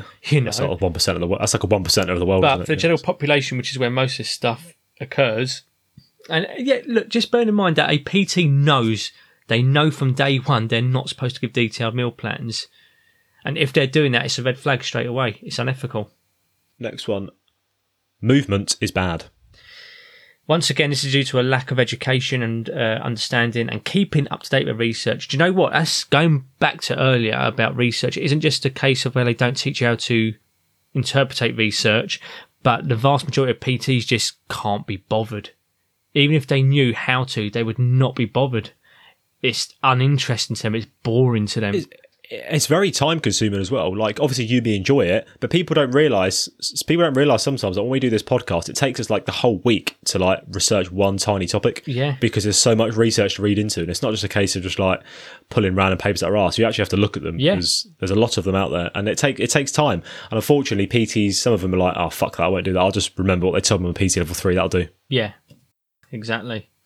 Yeah, but once again, this comes down to a severe lack of, continuing education and critical thinking. I want to say, like, I can't blame PTs in that sense, because straight away it was stacked against them. You're only going to believe what the education system has actually taught you, which sadly is absolute dog shit. But where I do place blame on the PT is when they are given the education and the research to kind of look into close towards the truth in regards to that there's no inherently one bad movement. But, when your belief system is questioned, straight away you're on the defence, and a lot of PTs take that personal. And it's not like you're being personally criticised. It's just that, look, you've been lied to. It's okay. It's not you, but at least just consider that maybe we have been bullshitted in regards to movement being bad. And we'll go for one more before we move on to a final point, and that is hustle culture. Yeah. Now, this one is not really. This is not really PT industry specific. I'd say. I think this is kind of like societal specific. Because at the moment there is. But there are a lot of PTs that do the whole rise and grind hustle culture, and it's just cringy and boring, and it's a lack of understanding your job role. I've seen it where PTs, and I actually took like a picture of myself the other day of a terrible MS Paint job Rolex on my arm as I was working with clients on my little laptop. But it's like when you get PTs that take a picture of themselves in front of like a rental sports car, or they take a picture of them in a coffee shop, always with the watch on the show. They've got to show their watch. It's a part of the rules. Like, oh, dealing with clients today, and it's a picture of them with a flashy watch. Like, who gives a shit? What are you trying to prove here? Or when you get people that say, there's one guy here who in his profile had West London's busiest trainer. And it's like, all that tells me is that you have a high turnover rate. All that tells me is that you have a high churn. Because if you was doing your job properly, you would not be able to have 24 clients a day. Because all that means is that you're a pen and paper PT. You're not actually dedicating any time to them outside of that personal training session.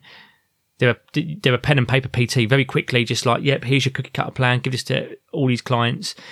A busy trainer might be a financially successful trainer, but actually it just means they've got a high turnover rate and they're a great salesman. I think hustle culture in general, though, I think people need to understand the difference between working hard and grinding and hustling, because people run the risk, especially like now, of that burnout. And then and this is where you get lots of issues with mental health in that regard, because people push themselves to the point where they feel like they have to be hustling, they have to be grinding, or they'll never succeed. It's like, no, just because you're hearing some fucking Instagram influencer telling you that you need to rise and grind. The most clients I have in a single day might be free, but I'm confident enough that I can charge a very, very understandable but decent amount for my clientele. However, if I wanted to, I could charge someone £10 a PT session and have, 10 clients a day. And I'm like, I'm always hustling. The quality of the service is going, which then reflects the price. Or, sorry, the other way around, the price reflects the service. Yeah, because if you're doing 10 people a day, mate, the time you get to that 10th one, you'll be fucking knackered. Yeah, and you're not actually dedicating any time to them. Yeah. It's very telling. A lot of PT work is outside of that session. I'm on my laptop cross-referencing their trackings, seeing what their stress has been like, their sleep, seeing what their run times are like for things, etc. I'm texting them outside of the session as well. It's a lot of time is dedicated to it outside of that. So if I'm saying like, I've always got clients, I've got so many clients, I'm saturated. All that tells me is that all you're doing is you're just dedicating that 1 hour to them. If I talk about from my point of view as well, when I do online coaching with people, the maximum I will take, so I've got 4 at the moment, the most I will ever take at a push will be 5. Because the time it takes required, if I start taking more than 5, this is going to dip. The quality of service is going to dip. I'm not going to have time to do it, so I'm literally just going to be giving them fucking shit. You want to be able to give them as much attention as they deserve. They're paying for a service. Yes, you want to give them the best possible service. It's supposed to be an individualised service, and the issue is that straight away, if your PT is making a big deal about how they're always hustling, getting this bread, rise and grind, busy day, got this many, all that tells me is that you're just a number to them, ready for the next high turnover. I want people to know if they do, if you're working the PT, you want to know that you've got their attention, you've got their undivided support throughout this process. Yeah, no, 100%, mate. But a busy PT, so you could be busy in different ways. You could have 10 clientele, in total, but you're busy in the sense that you do a lot of work outside that, designing programs for them, doing weekly check-ins, you're doing video calls with them, as opposed to I've got 40 clients, and it's just like,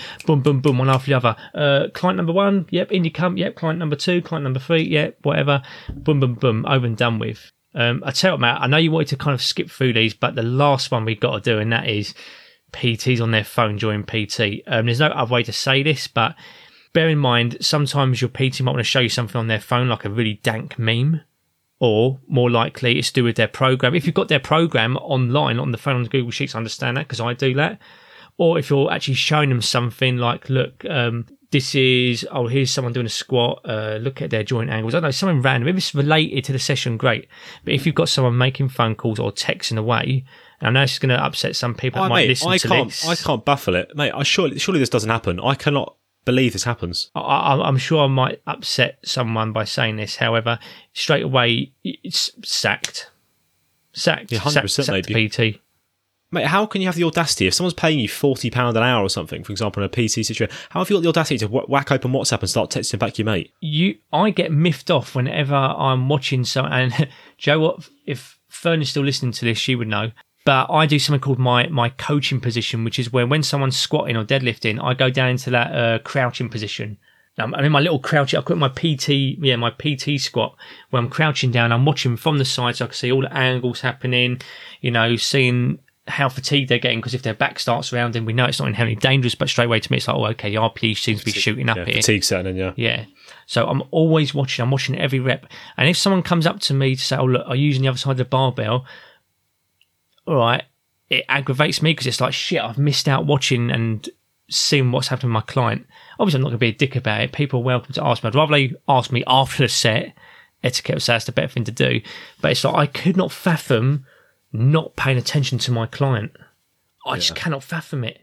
Yeah, I do get that. I do get a bit of frustration with that. If you're trying to, if you're in a CrossFit box, it must be different. It must be like, you're trying to watch a client and someone comes over with their canoe and starts freestyling.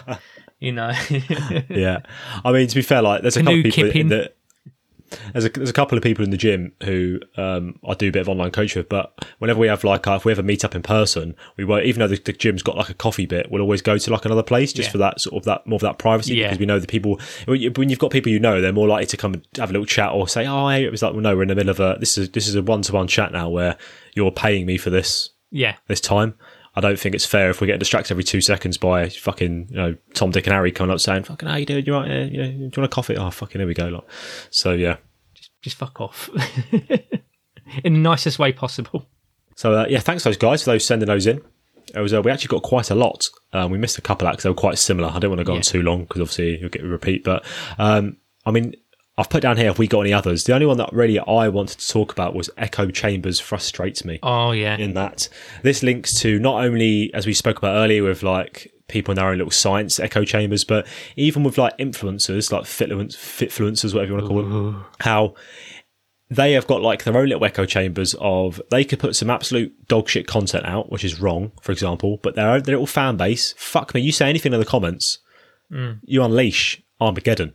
It absolutely kicks off, and I think this is what I mean. It's very frustrating because you can't win. Yeah, these echo chambers are fucking robust, mate. They are they are hard to deal with. Do you know what? Another piece of advice is, look, you are going to take some people you're going to be drawn to, and you're going to take the information at face value, and that's not inherently a bad thing. But what you do need to realise is that at the end of the day, the people you follow and you get your information from, they are still human. They are still human. And humans can be wrong. and they can be biased, and they can be dicks. Even if you appreciate the education or information someone puts out, they can still say something that is off-putting. You haven't got to be emotionally attached to your idol. Do you know what I mean? Because at the end of the day, they'll just disappoint you, and it happens all the time. There's people out there who, from an educational point of view, I will listen to what they have to say. But then I know that they've posted some really very unsavoury things that I do not fucking appreciate. There's certain people, we got one person, didn't we, that got sent in, a certain individual, as one of the questions. Yeah, it's someone who I respect in the science field, but as a person, I think they're really... As a person, yeah. And there's a few people out there, mate, they're saying there's some really, really top-end sort of professionals in this industry, but from a personal point of view, there's stuff that we know and stuff that other people know where you're kind of like, fucking hell. Obviously, I just want to say these are things that we won't ever reveal, like this isn't for clickbait or anything like that, but it's just understand that people are humans, don't get attached to them, don't get attached to them. And that is one of the problems I see with the IFS lot, is people get attached to these, what I call a cult of personality. Yeah, exactly that, cult personality. They build up this massive echo chamber, and the problem is, mate, is because these personalities build up such an echo chamber, all they're being told every day is, you're amazing, you're really good, you're fantastic. Sometimes emotions can run high as well, and you might follow two people who you highly respect, but they might have conflicting views. You're like, well, you don't know what way to lean. It's like, it's okay to see it from both points of view. So I don't know if you've been keep up to date with this, Bill, but there's been like a whole debate in regards to weightlifting belts. Okay. And this is between what we call the evidence-based community. And it's like, both people that are arguing for and against, I respect both in their individual ways, but it's like one of those things where it's like, well, I can agree with this person in this context, but I also agree with this person in this context. And sometimes you can actually see the middle ground that these opposite crowds just might not see themselves. And then you just kind of realise afterwards, why the fuck are they even fighting? It's over stupid shit. Key is don't get attached to individuals too much, okay? Unless you listen to this podcast, we are superior. Unless we're wrong, because we're human. Unless we're wrong because we're human, yeah. I am, at least. I don't know about you. we have been wrong in the past, though. Oh God, yeah. I mean, look, I'm refining my opinion all the time. My opinions on things like stretching and massage have relaxed a hell of a lot more, particularly in regards to stretching, static stretching. I still think it's vastly overrated. However, my stance on it has relaxed a hell of a lot more. And I'll openly admit that originally, I think my original viewpoint was that there's actually nothing mechanical happening in regards to adaptations with stretching. It's all neural. Actually, I've completely 180'd on that. I've changed my opinion on that, and I'll happily admit that, because once again, it just means I'm a bit closer to being less wrong. I mean, there's going to be times in the future now. I mean, as the podcast grows and as we do more and more episodes, our episodes are going to get years and years old. There's going to be stuff out there which the data we've cited in that episode will be like 5-10 years old. I mean, I'll hopefully be dead by then, but yeah. You'll be what? What? Why will you be dead? What's that? Is that a train I can hear in the background? Oh, fucking hell, right. Carry on, quick.